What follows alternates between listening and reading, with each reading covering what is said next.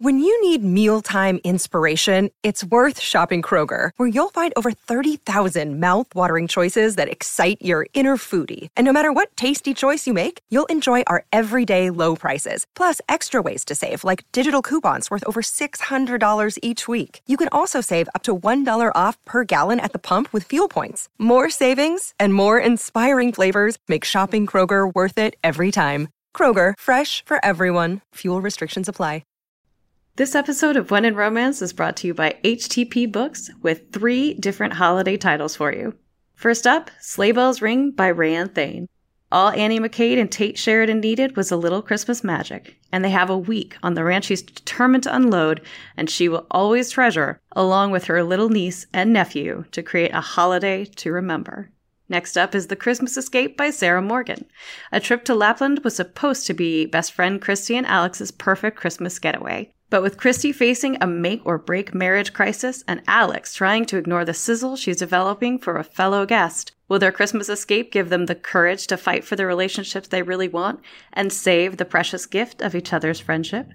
Third on the list is The Christmas Wedding Guest by Susan Mallory. Guilted into being bridesmaids at their parents' vow renewal ceremony, sisters Reggie and Dina Somerville come together for the holiday wedding, only to find love in the most unexpected of places, in their small hometown. Celebrate the magic of the season with these heartwarming holiday romances from 3 best-selling authors. Your holiday is booked with these stories about friendship, the festive season, finding love, and most important, family.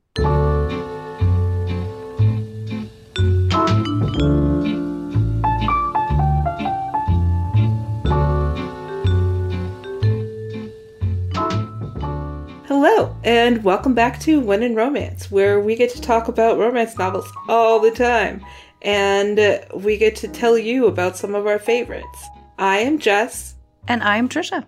And we are recording episode 94 on Thursday, November 11th, 2021. We are, and we got a lot to pack in. So as longtime listeners will know, we do a recommendation request episode every year. And in fact, I think pretty much every year we've ended up needing to do 2 because that's how many requests we get in. And that is how much we love talking about the books that we are recommending to all of you. So I think we're probably going to be in a 2-episode situation this time around. So many thanks to the patience for those whose books we don't get to for another couple of weeks. But we are very excited about it. Before we dive in, though, we do want to do a quick reminder. Don't forget to read our last 2021 book club book. It's Sweet Disorder by Rose Lerner. We're going to be discussing that 4 weeks from now on December 9th for a December 13th episode. So be ready. Yes, and I will also say, since we're more than likely going to do a second recommendation episode, if you thought you missed your chance, now is the time, but I don't think we'll be able to go to a third. So yeah, that's probably true. And we are actually recording a little early next time around because of Thanksgiving. So ASAP, I think, is the timeline for getting in any more recommendation requests. But we will also, if you find later in the year that you heard our recommendations and you really want one of your own, you can still reach out to us. We might not talk about it on the show, but we try to be as accessible as possible this time of year and also at least respond to any questions that come into our email. So just putting that out there for now, but please don't overload us. Or no, if we get overloaded, you might not hear from us immediately. How about that? I think that makes a lot of sense. Should we jump right in, Jess, and sneak one of these in before our first sponsor break? Let's do that. All right, I will read this one. I think you've got the bulk of our titles for it. So we got a question from Lindsay. I'm one of those many people who got into romance reading for the first time during the pandemic. Welcome. I have been eating up as many books as I can read and am open to pretty much anything. However, I've noticed an affinity for historical romance. I have a long, abiding love of Jane Austen and the Brontes. I've read lots of books set in the Regency and Victorian periods, but I'm curious as to whether y'all have any good recommendations set more in medieval times. I'd love to jump into a time period with knights, castles, feasts. Any good recommendations? Jess Pride, any good recommendations? Well, Lindsay, I have a few, I think. I will open this with saying that actually my earliest romance was mostly medieval, but I will add an extreme caveat that a lot of those books were written in the 80s and might have some things that don't hold up well right now. So I'm going to offer you Jude Deveraux as a place to visit, but maybe not stay. I wanted to throw that out there first, but my actual recommendation starts with Nicola Davidson and her Highland Menage series. And the first one is really great, but I actually prefer Wicked Passions, the second book in what is currently a duology, and which I think she's planning to continue. And that is set in the early 1500s in the Highlands. And one of the reasons that I really like the second book is that it includes a lady swordsman who ends up teaching a Highland laird how to sword fight, because there is currently a tourney, and whoever wins the tourney gets to marry her, and she's decided she wants him to marry her because all of the others are awful, but he can't fight. So there's give and take with that, and it is a 3-person relationship that develops, and there is a lot of sex on the page, but it's also a really interesting, really fun read set in a time with knights and castles and feasts. So that is Wicked Passions.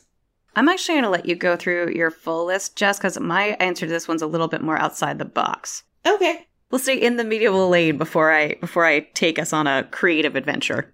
Okay. Another fun one that I really enjoyed, but you'll only enjoy if you also like magic, is Highland Dragon Warrior by Isabel Cooper. And you might get from the title that there are dragons in this story, but it is also set in a medieval setting. So there is a dragon lord, I guess you would call him, and there is an alchemist who comes to said dragon person and wants one of his scales or some of his scales to do alchemy with. And he's like, sure, but you have to save my friend who is currently disappearing. Literally disappearing. If these words are familiar to you and you've been a long-time listener, I feel like I talked about this book before, but maybe I didn't. I don't know.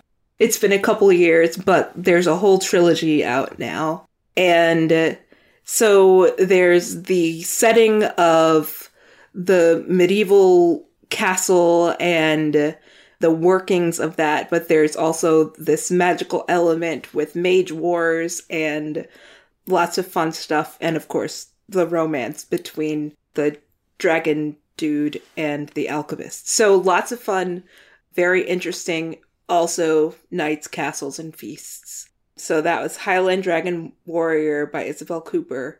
And like I said, there are a couple more, and they have different variations on the magic world and the dragons. The third one, I think, is a lady dragon. So yay for... Hooray! Lady Hooray, dragons. feminism! And my third recommendation is a very, very short read, but it is definitely worth picking up. It's Agnes Moore's Wild Night by Alyssa Cole. It actually might have been the first Alyssa Cole book I ever read, and it's set in the world of James I. And Agnes Moore is a black woman in the court, and there is a wild night. And honestly, the book is so short, telling you any more would ruin the fun. So I'll just say it is very enjoyable, very quick, and if you have not picked up an Alyssa Cole book, might as well start with this one and just keep on going. It's true. Chronologically, that would work too, because it's, I think, her earliest set book. So you can, start in the beginning times. Yeah, I'm a huge fan of that one too. Yeah, it's like on one of the other books that you mentioned, Jess, the Nicola Davidson book, there's a similar tournament and winning a prize from a person. So, I don't know. Like you said, I think it's like 30, 40 pages. So jump right in. My recommendations, like I said, are a little outside of the box on this because I don't read a ton of medieval romance, but I do very much understand that feeling of these romances are all great, but do they all have to be just white people in the 1800s in England? And the answer is no, they do not. So I'm going to give you a couple that are not medieval exactly, but that are at least a little different. So the first is, again, if you've been listening to the podcast for a long time, you will know that I think our first ever One in Romance Book Club book was Butterfly Swords by Jeannie Lin. Or maybe, well, it was one of our early ones. And it takes place not, again, in medieval times, but during the Tang Dynasty in China, which is, I want to say, like 7th or 8th century. There is a princess who is trying to get away. She does not want to marry the person that she is supposed to be marrying. So she flees and she runs into a person who she then falls in love with. It's kind of delightful. But there's obviously a lot more to it than that. This is part road trip. There's part, there's a lot of family drama. There's a lot going on there. So if you're looking for a historical romance that you may not be thinking of in the same way that a lot of us are thinking of, the Bridgerton style, Butterfly Swords by Jeannie Lin is a great one. So another book that if you are looking for a historical that is not, your traditional English countryside style is A Summer for Scandal. That's by Lydia San Andres. The thing that made me think of this one is the writer mentioning that she is a Jane Austen fan. And this one has a very Pride and Prejudice feel to it, to me. I don't know if it's actually inspired by Pride and Prejudice, but there are two characters who are both in the literary world. One of them, Ruben, has been trying to write a second book, but it's not really working out. And so he has taken up sort of being a critic. And Amelia is writing kind of what we would call more like popular or contemporary fiction. She is putting out just the serial, the kinds of books that folks had to do that were just short little pieces at a time. And they are, as it turns out, running in the same social circle. And it's very much a sort of enemies to lovers kind of a book. Like I said, it has a lot of the charm, I think, of some of those Jane Austen stories, but it takes place in a made-up island in the Caribbean. So that is A Summer for Scandal by Lydia San Andres. Great book. Love it. See, I love the validation. Do you want to hop in and do a sponsor break, Jess? Yes. Thank you to Grand Central Publishing for sponsoring this episode. From the author of The Notebook and The Return comes a novel about the enduring legacy of first love and the decisions that haunt us forever. Renowned travel photographer Maggie Dawes is unexpectedly grounded over Christmas, struggling to come to terms with a sobering medical diagnosis. Increasingly dependent on a young assistant, she finds herself becoming close to him. And as they count down the last days of the season together, she begins to tell him the story of another Christmas decades earlier, and the love that set her on a course she never could have imagined. With over 100 million copies of his book sold, Nicholas Sparks is one of the world's most beloved storytellers, and his novels include 16 #1 New York Times bestsellers. The Wish alternates between two timelines for travel photographer Maggie Dawes, present-day New York City and Ocracoke, North Carolina in 1996, the year everything changed for the teenage Maggie. Oh my gosh, why is 1996 a long time ago now, Trisha? I don't know, but it is. It was way back in the day. Way back in the day. Oh you would be well into of legal age to buy alcohol if you were born in 1996. Yeah. Oh gosh. In both timelines, The Wish is set around the Christmas holidays and makes a great seasonal gift for any romantics on your list. So thanks again to Grand Central Publishing and The Wish for sponsoring this episode. All right. I am very excited about this next question that we got from Tara. I will read this one too, just because I see so much of myself in it, Jess. So Tara says, "Hello, Jess and Trisha. Hope I am not too early, but I need a rec for The People We Meet on Vacation," which is a book by Emily Henry for folks who haven't read it. Tara is looking for a book, as they say, for myself. What I loved about this book was the pining, the longing, the regret, so much pining, and I loved it. My favorite romance of the year. So if you know about any other romance books with next level longing, please send them my way. Jess, what do you have? The first book I immediately thought of for this was Serving Sin by Angelina M. Lopez.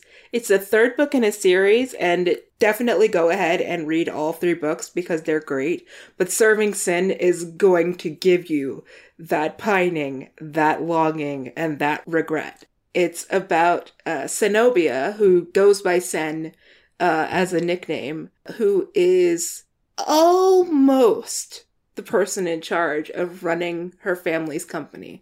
She's almost there, but she's not quite there. And she was kidnapped as a college student not a long time ago, but long enough to be like in the distant past as this story is taking place. She was saved by Roman, and she was his first rescue in his private security company that he created, which is now like a huge company. And she is in danger again, potentially, and has asked him to come and protect her. So now they're older and wiser, or something like that, and on a frantic multinational journey to find out who might potentially be trying to kill or at least hurt her, what's going on in her family's company, and why do I really like being around you and looking at you when we can't be together because you work for me. So, with all of that happening, there is definitely plenty of pining. Gotta love it. I feel like the books that I have on this, one of the things that they have all sort of in common is that the pining and the longing, it sounds like this may be the case for at least one of your books too, Jess, is it exists for a reason, right? I think that's what makes the pining versus just like waiting around. I think we've all read those romance books where it's like, oh my God, just get together. Like, right? This is fine. You're fine. Just get together. But in the books that I have for this question, there is very much a central element of people are either kind of working on themselves or they're dealing with really difficult circumstances. There is an element of something that's keeping them apart. And for my first rec, The Brightest Star in Paris by Dana Biller, that's something, it's personal circumstance in a way, but a lot of it is also trauma. Both of these characters are dealing with pretty serious, trauma. So Benedict Moore, it takes place in the late 1800s. Benedict Moore is an American. He had fought in the Civil War. He met Amelie, who is the other main character, shortly after that when he was trying to recover from his different injuries. She helps him to do that. He goes back to America 12 years later. We are kind of dropped into this story.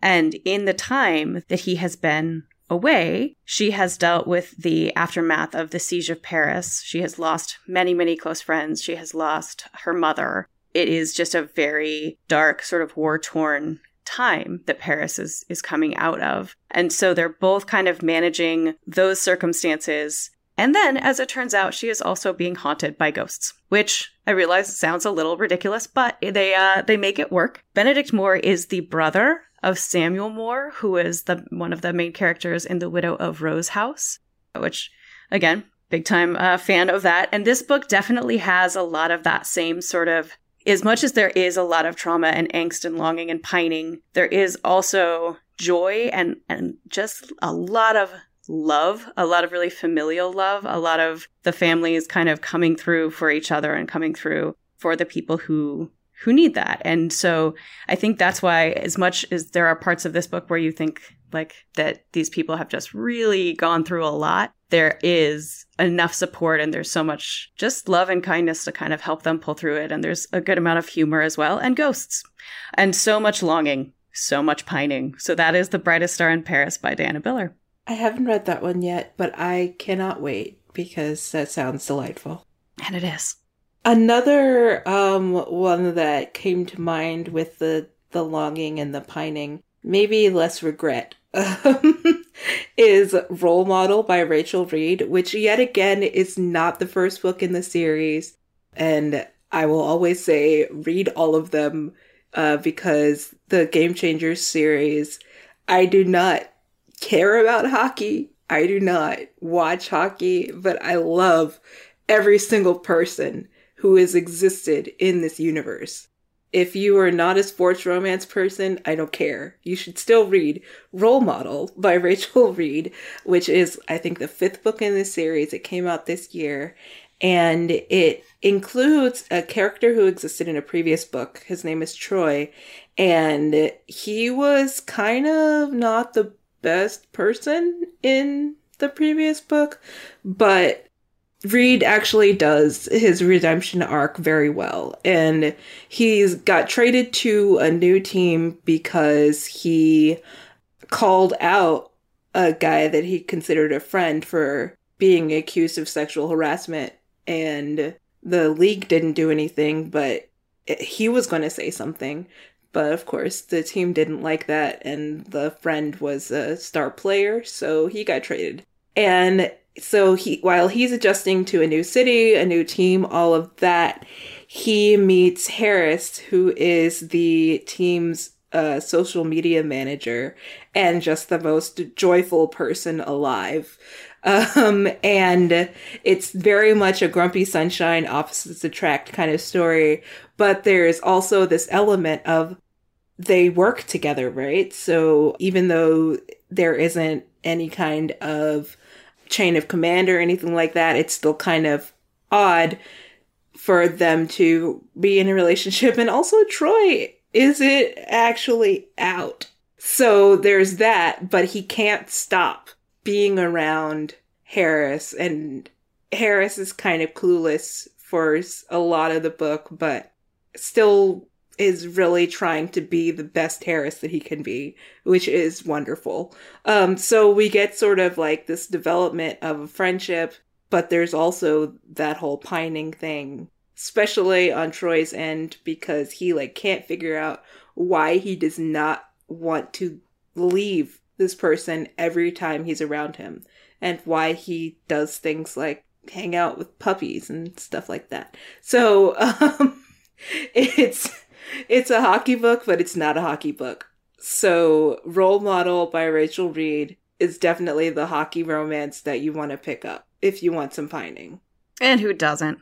Sometimes when I'm doing book recommendations, I try to, as we did with Agnes Moore's Wild Night, I try to do something that's a little bit short so that if folks, you know, if people are wary at all, they have that option to spend a little less time. Also, it's just very satisfying to finish a book.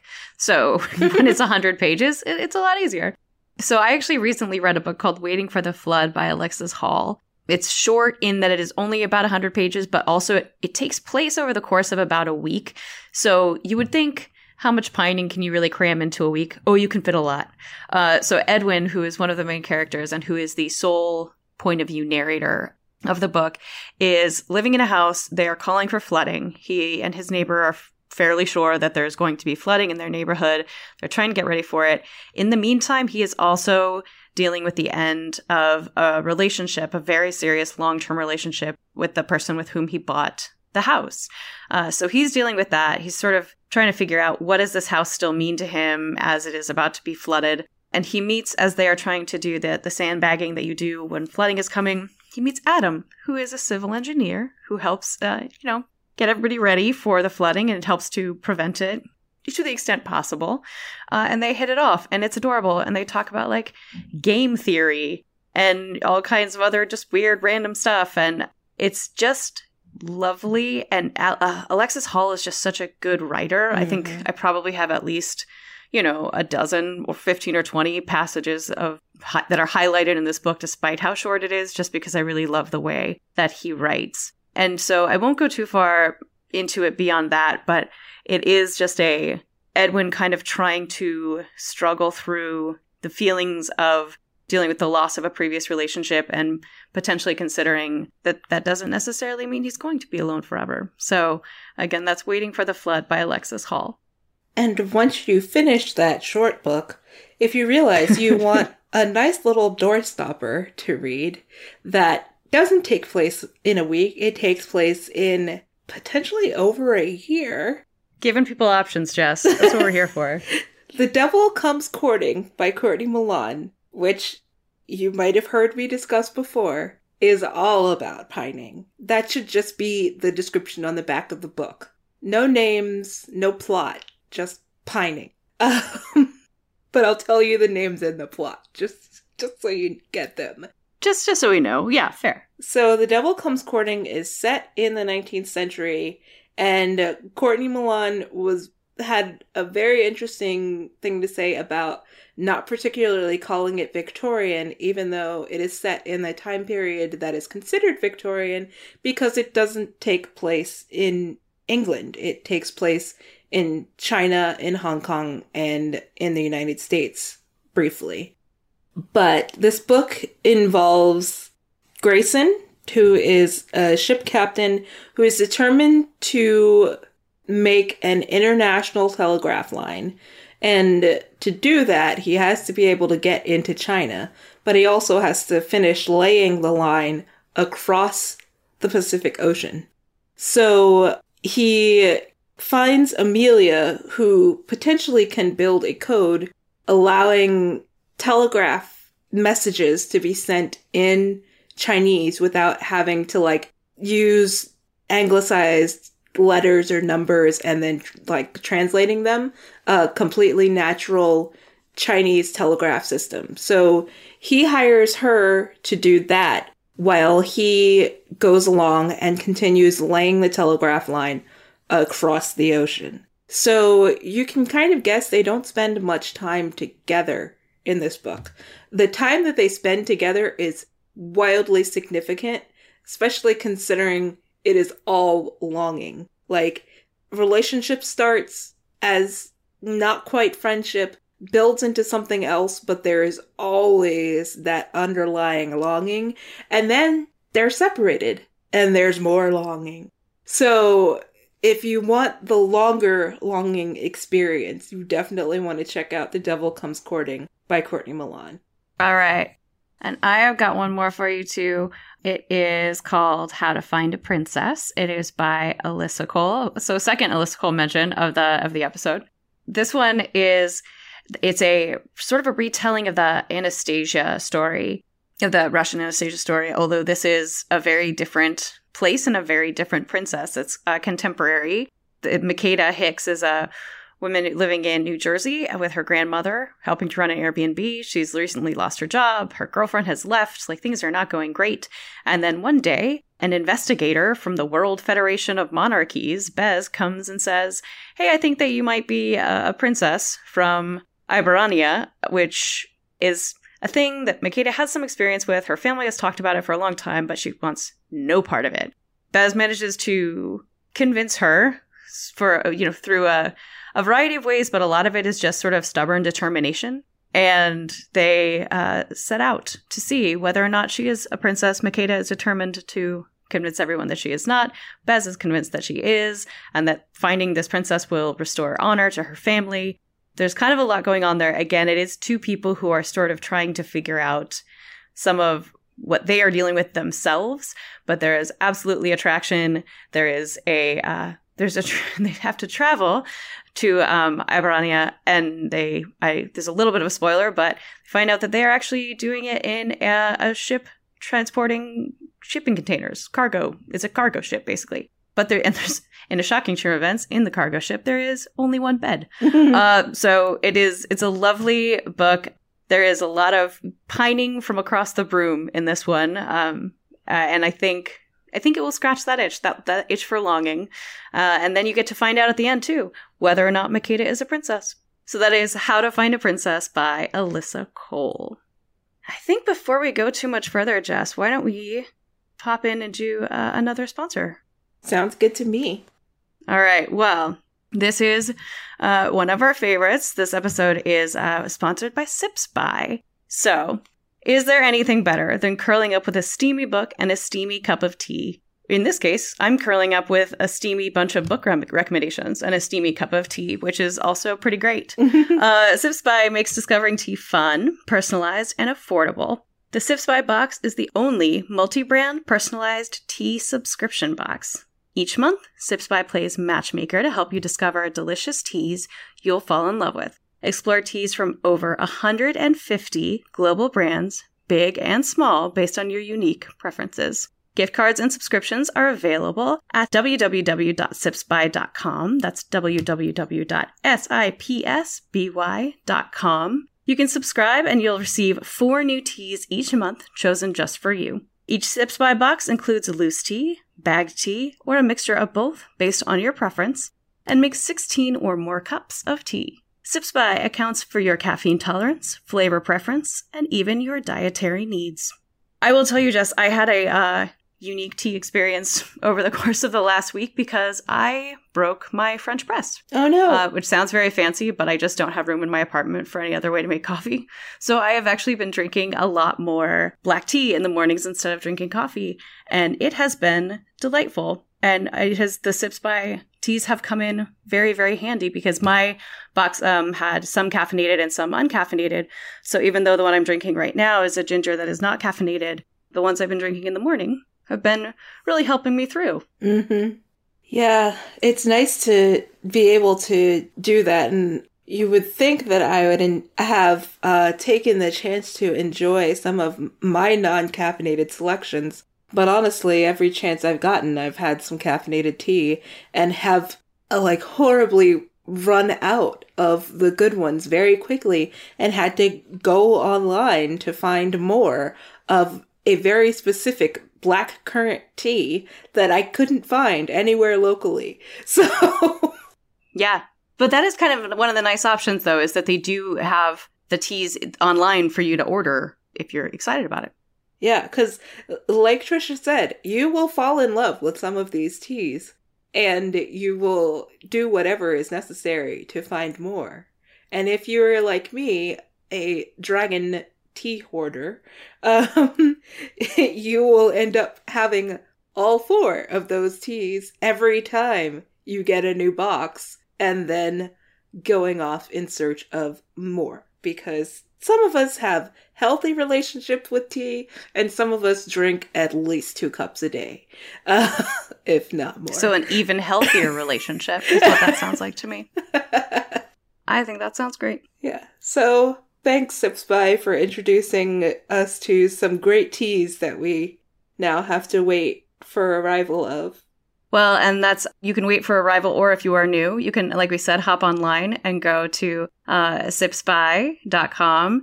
You can follow them at sipsby on Instagram. That's SPSBY. There are weekly getaways. And if you are listening to this podcast, you can use the code WIR for 50% off of your first box at www.sipsby.com. So go get yourself some tea so that while maybe by the time we are doing our next round of recommendations, you can be listening and drinking tea. Yes. All right. I'm going to let you read our next question. It's kind of long, so feel free to shorten as you see fit, but we'll give people a break from my voice. Okay. Well, our next question is from a requester with the initial M. Over the pandemic, I've sort of fallen into these ridiculously long paranormal romance series that started in the mid-2000s. It helped to read a lot of books all set in the same world because it feels like there's a lower barrier to entry, like with fanfic series I already know. I like those too. I've read through most of Kresley Cole's Immortals After Dark, and am making my way through Nalini Singh's Psy Changeling books. I think I might do Black Dagger Brotherhood by J.R. Ward next. My recommendation request would be, are there any series like those, but with queer characters as the central heroes and heroines? I am enjoying those as popcorn reading, but sometimes the heterosexuality of it all kinda gets to me. I understand. The scraps of queerness in those books, when it exists at all, are not enough to sustain me. So if you know of some queer paranormal romance series, I'd love to get a rec. Oh man, my note, Jess knows this, in our agenda document literally just says, I'm so delighted to introduce this person to Kit Rocha. And so that's actually what I'm going to do, is give you the author recommendation more than a specific book recommendation. And it's partly because the Kit Rocha website, it's actually 2 authors. It's Bree and Donna who write under that name.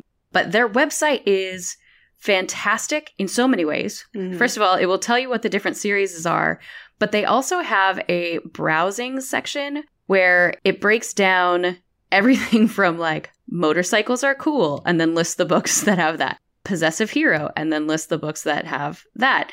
Psychics is one of the categories. Scientist heroine. But it also has it's got a list of the heroines that are bisexual. It has a list of the polyamorous books that are in the different series. They have written a lot of books, and they've got 3 different series that you can take a look and see. There's the Beyond series, which is erotic romance, per their website, featuring a band of bootleggers fighting against a dystopian theocracy. Gideon's Riders is a post-apocalyptic romance series focused on a band of holy warriors building a better world. And the one that is the newest one that I would maybe recommend that you even start with, except that it's only 2 books in, is Deal with the Devil, Mercenary Librarian series. That book is a male-female pairing, but the female is bisexual, and it's a post-apocalyptic world where mercenary librarians are trying to save basically like most of the world's knowledge and books. So, you know, it's a pretty serious situation. There's definitely a suspense element to it, but there's like a good amount of humor as well. Like I said, I would just recommend browsing the Kit Rosha website and seeing what appeals to you. But for sure, that is the author that I would put front and center. Awesome. I will say to if you do start the Black Dagger Brotherhood, it's hecka straight. I will say that. But there is a queer ship that you start to enjoy going through the series. Like, they pop up in a few of the books, and then they eventually get their own full-length whole story on them novel. And that one's Lover at Last. So if you feel like you're just being dug in by all of these straight people, hold on or don't, but know that there is a full-length novel there. And then I think that's where I stopped, so I can't tell you what happens after that. But if you want to really dig into some really great paranormal romance, I definitely want to start with the San Andreas Shifters series by G.L. Carragher. G.L. is also Gail Carragher. So if you have read her Soulless series, which the Parasol Protectorate, which is a Victorian series set around a single couple, you might be familiar with her writing. She decided to take sort of the elements of the magic in the Parasol Protectorate world and drop us into contemporary San Francisco Bay Area, where a new wolf pack has settled north of the bay. And in the first book, The Sumage Solution, they have to register with basically the Department of Magical Creatures in the area to say that they've settled, because the wolf packs have territories. So they have to like say that they're there and this is their territory, blah, blah, blah, blah, blah. But the pack beta who goes in to register meets Max, who is a Sumage, who they like clean up other mages' mess or something. I don't completely understand all of the magical terms, but they kind of hit it off. And then there's a greater story happening, and all of these creatures are, you know, fun and interesting. And this is a special wolf pack because basically all of them are queer. So the whole series consists of queer stories. And I'm not sure if Gail Carragher is continuing with the series, but the ones that she's written have been really fun. This one's all you. I gave Kit Rosha was my recommendation. So if you've got others. I just want to do another author recommendation of Holly Trent.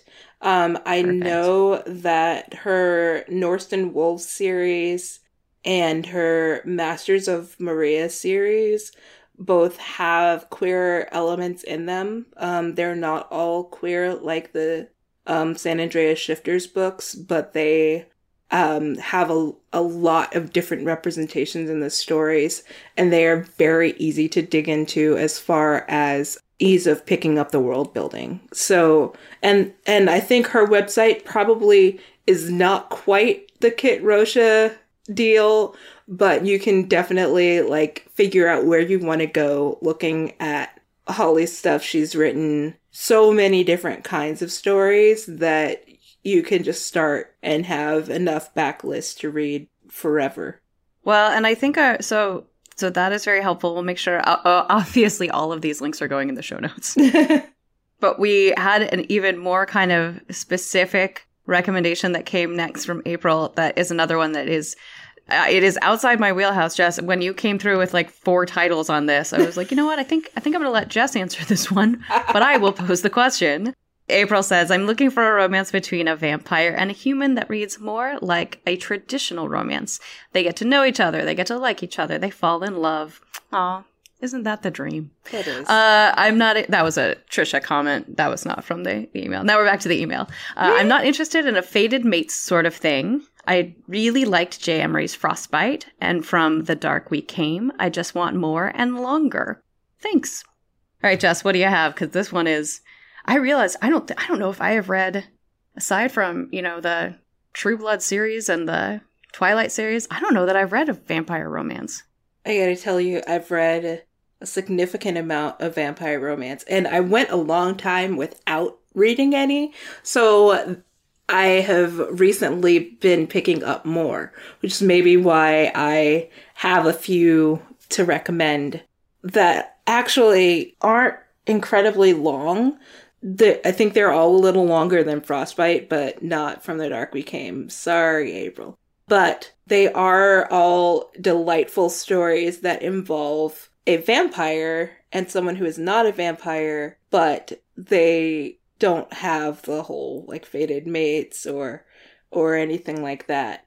So the first one is Wanting a Witch by Lauren Connolly. It's actually a solstice romance, so now would be a great time to pick it up. It's a novella, so it's less than 100 pages, but just under, like a 98, I think. And it features a witch, if you couldn't tell from the title, and a vampire. And they had known each other before, but not really. So when one of them shows up on the other's doorstep late at night to say thank you for saving their life before, you'd think it would kind of be the end of it, or they both think it would kind of be the end of it, but other things start happening and they spend a lot of time around each other as roommates. So there's a lot of, pining. And there's a lot of pining on this episode of When in Romance. Apparently so. And there's also some other elements to their backgrounds as a witch and a vampire, which are a little different in this world. But the story is really about the two of them as individuals growing and learning and becoming better people and also falling in love. So that's Wanting a Witch by Lauren Connolly. And then in the kind of opposite direction is Human Enough by ESU, which is about a vampire and a vampire hunter. So you've got your vampire hunter who basically became one because he knew how. And he is not quite middle rank. He's kind of middle rank. And there's something going on in his agency where people are sending hunters to places to either kill people who aren't actually vampires or to be killed by other weirdness. So there's all of this stuff happening, and he also ends up first being captured and then saving a young vampire, a young-looking vampire who's actually 100 years old, who doesn't want to be kind of the evil, murderous person that his longtime partner is. So it's a story, it's a dual timeline, actually, which is kind of weird because it's like now and 6 months ago. But it's really cute. And while there is a vampire hunter and vampire element, it's very different from Frostbite. So I think you can go in knowing that you'll enjoy it because it has similar elements to Frostbite, but is a much more different kind of book. And it also has neurodivergent representation and asexual representation.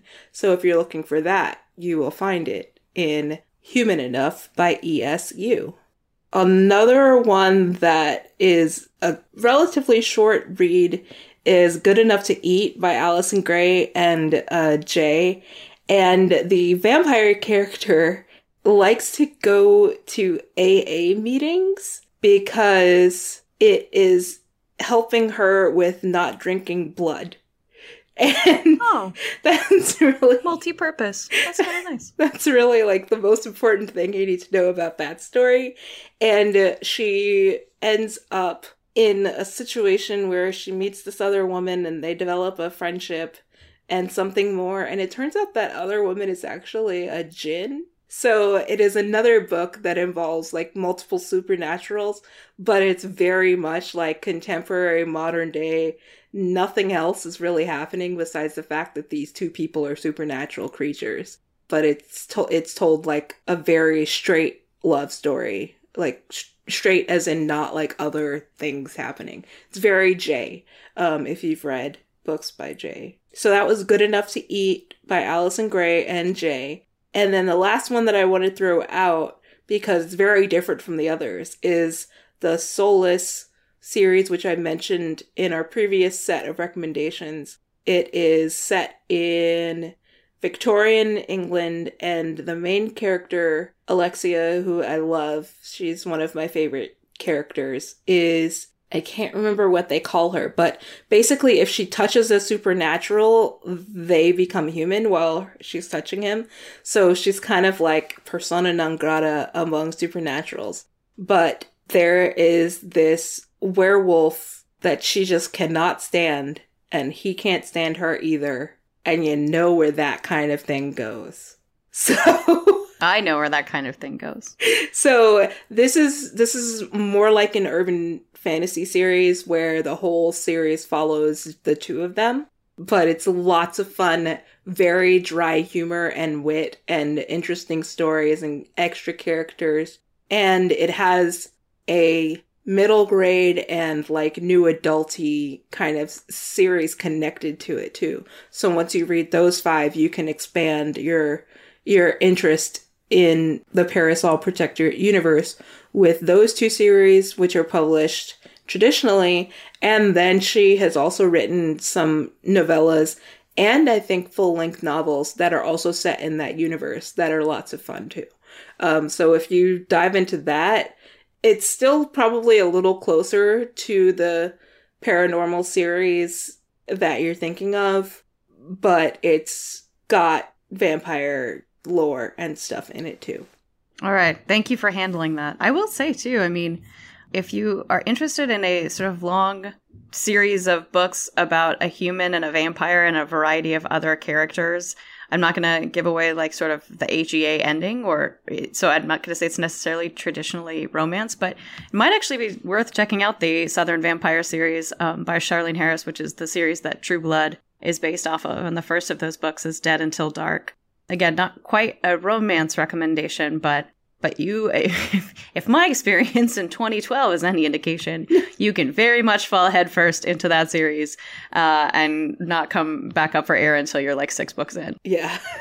Anyway, all right. Let's see if we can squeeze one more in on this episode of When in Romance. Our recommendation shows go long. They know that. It's fine. Yeah. Do you want to ask this one, Jess, from Kat? All right. So this one is from Kat. Hi, Kat. I'd like some cozy period romance recs, please. Something comfortable and sweet with humor, like Royal Holiday by Jasmine Guillory, but set in the past. All right. So, again, my note here is hello and welcome to the entire Tessa Dare catalog. I feel like this is very much what I go to Tessa Dare for. Her books tend to be very funny. They tend to be very sweet. There often is some angst or some drama, consternation. I'm not saying they're without conflict, and sometimes there can be trauma as well, but they are lovely, light, funny kinds of books. Romancing the Duke is a favorite of mine. I think it's the first Tessa Dare that I read. Mm-hmm. It's about a daughter of a famed author who, like, there's a lot of What did we say, Jess? It is LARPing or It's not LARPing. Okay, it is LARPing. It's definitely LARPing. Yeah.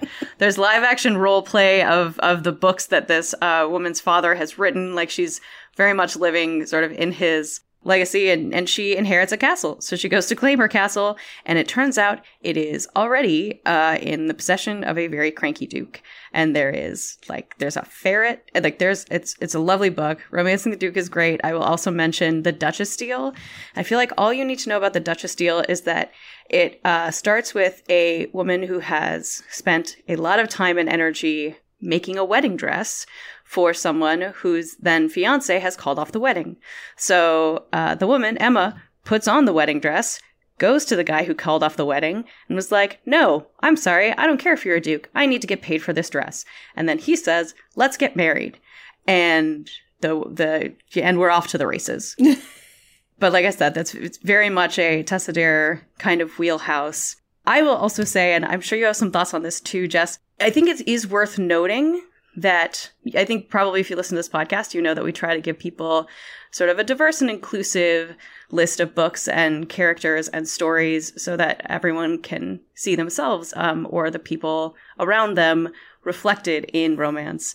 And I think oftentimes with historical fiction, when we're thinking about what is fun or sweet or funny, there's a real, I think, consideration to the fact that historically, a lot of marginalized populations were not dealing with fun and funny and sweet and cozy circumstances. And of course, there's still love, and of course, there's still joy and family, and all of that is so, so important, and we can't leave it behind.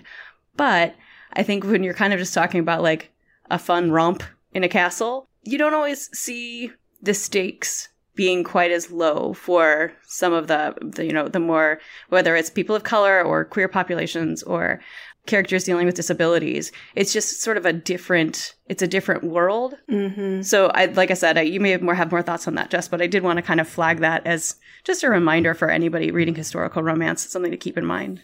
Yes, it is a different world, which is why The Duke Who Didn't by Courtney Milan, I think this is like the third Courtney Milan recommendation I've done just in this episode. It's fine.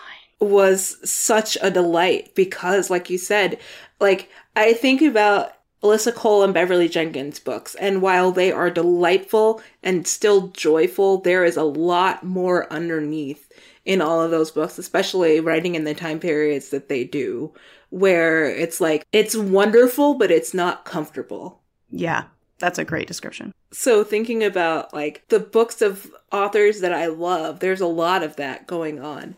But something like The Duke Who Didn't, which takes into account the fact that these are people of color in a time period where there are people who do not like people of color, but also taking into account the fact that they could have joyous, joyful periods where they can just be. And, you know, they can make lists and make sauce and be with each other and speak other languages if they want, but be perfectly adept at speaking English because they are English.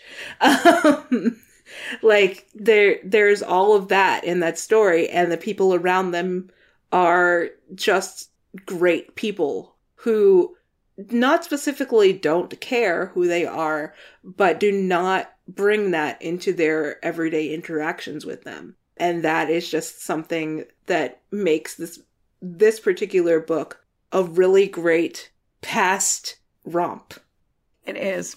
It's different from the weird colorblind thing that they did going on with Bridgerton. It's actually like, oh yeah, taking into account the racial backgrounds of these people and still letting them have the lives that they have, which is just wonderful. And the title of that one again? So it is The Duke Who Didn't by Courtney Milan.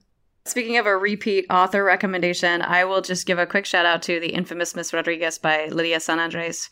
We mentioned earlier, this is another shorter one. It's a novella.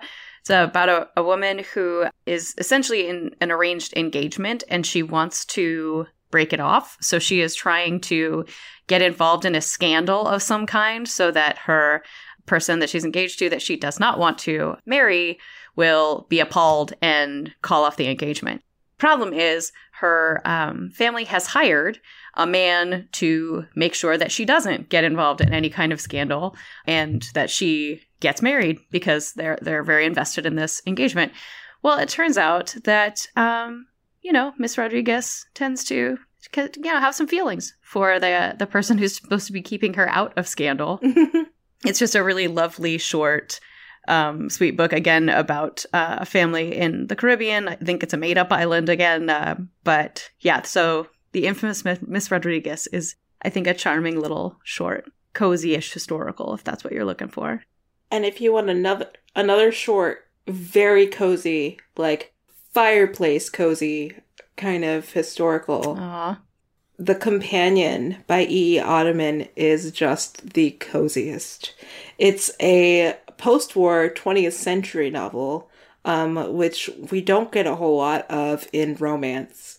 And it includes 3 trans people living in upstate New York, falling in love with each other and occasionally themselves again, and just being around each other and living the way that they can in their best way in upstate New York in the late 40s. Yeah. When you talked about cozy, Jess, I remember thinking something similar about Two Rogues Make a Right by Cat Sebastian. It's not so much a coziness, but a gentleness. It's about 2 longtime friends, Will and Martin, who are, when the book opens, one of them is recovering. Martin is recovering from a long-time illness that has had a pretty major flare-up, and Will is caring for him. Martin also has some regrets that he's trying to work through that are related to Will's family, although it's really more regrets of his family than his own. This is one of those books that when we talk about a book that is very much character-driven and not so much plot-driven, this is 100% that.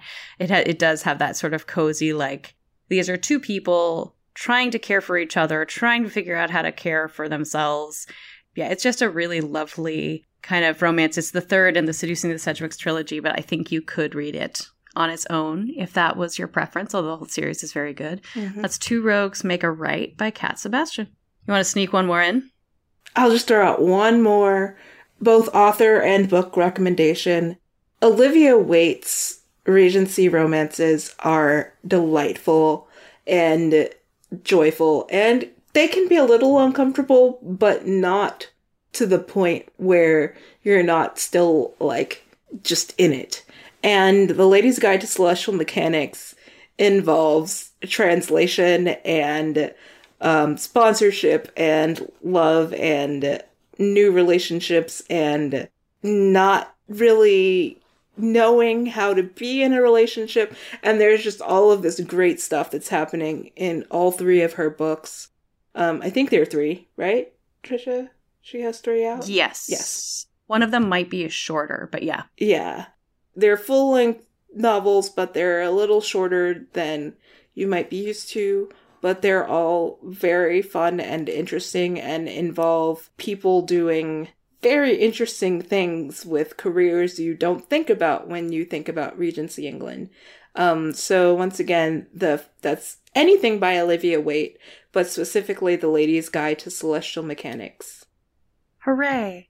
And if you are thinking to yourself, wait a minute, how come you didn't answer my question? If you are Jenny or Casey or Magdalene or other questions from Kat or Becca or someone who I haven't even put on the list yet because you just emailed today. Don't worry, we're going to get to the rest of the questions. We can't hold everyone hostage today. We're just gonna wait and answer. We've got some really great questions about social justice and particularly environmental issues that we're going to be talking about. We've got more questions about witches. We have questions about romances without sex on the page or with kind of more relationship development. We got all kinds of, there's a question about solar punk romance. I'm not sure we're going to be able to answer that one. We might have to defer to our colleagues at FFS. Yeah, we'll see. Yeah. There's dancing recommendations. There's a lot. Polyamorous romance. So we're very excited to get to all of those questions, and we will in a couple of weeks. So I don't know, Jess, what else would you say? Like I said at the top, feel free to email us your questions, and know that if we don't make it to them on the podcast, we will do everything in our power to at least send them back to you. Because y'all are a ravenous bunch and we love your questions and where they might lead us. Like, Trisha and I have to go figure out if there are any solar punk romances out there. I mean, what a fun journey to be on. Yes. And do feel free to send those to us at oneandromance@bookriot.com. You can also find me mostly on Instagram at Trisha Haley Brown. And you can find me on Twitter at JessIsReading, all one word, or on Instagram at Jess_is_reading. Thank you so much to everybody who has sent in recommendation requests so far. It is one of the best, probably the very best thing for me about doing this podcast is how engaged everyone is on the listening end, and it means a lot. It does. It means a lot to me too. Thank you all. And in the meantime, happy reading. Happy reading.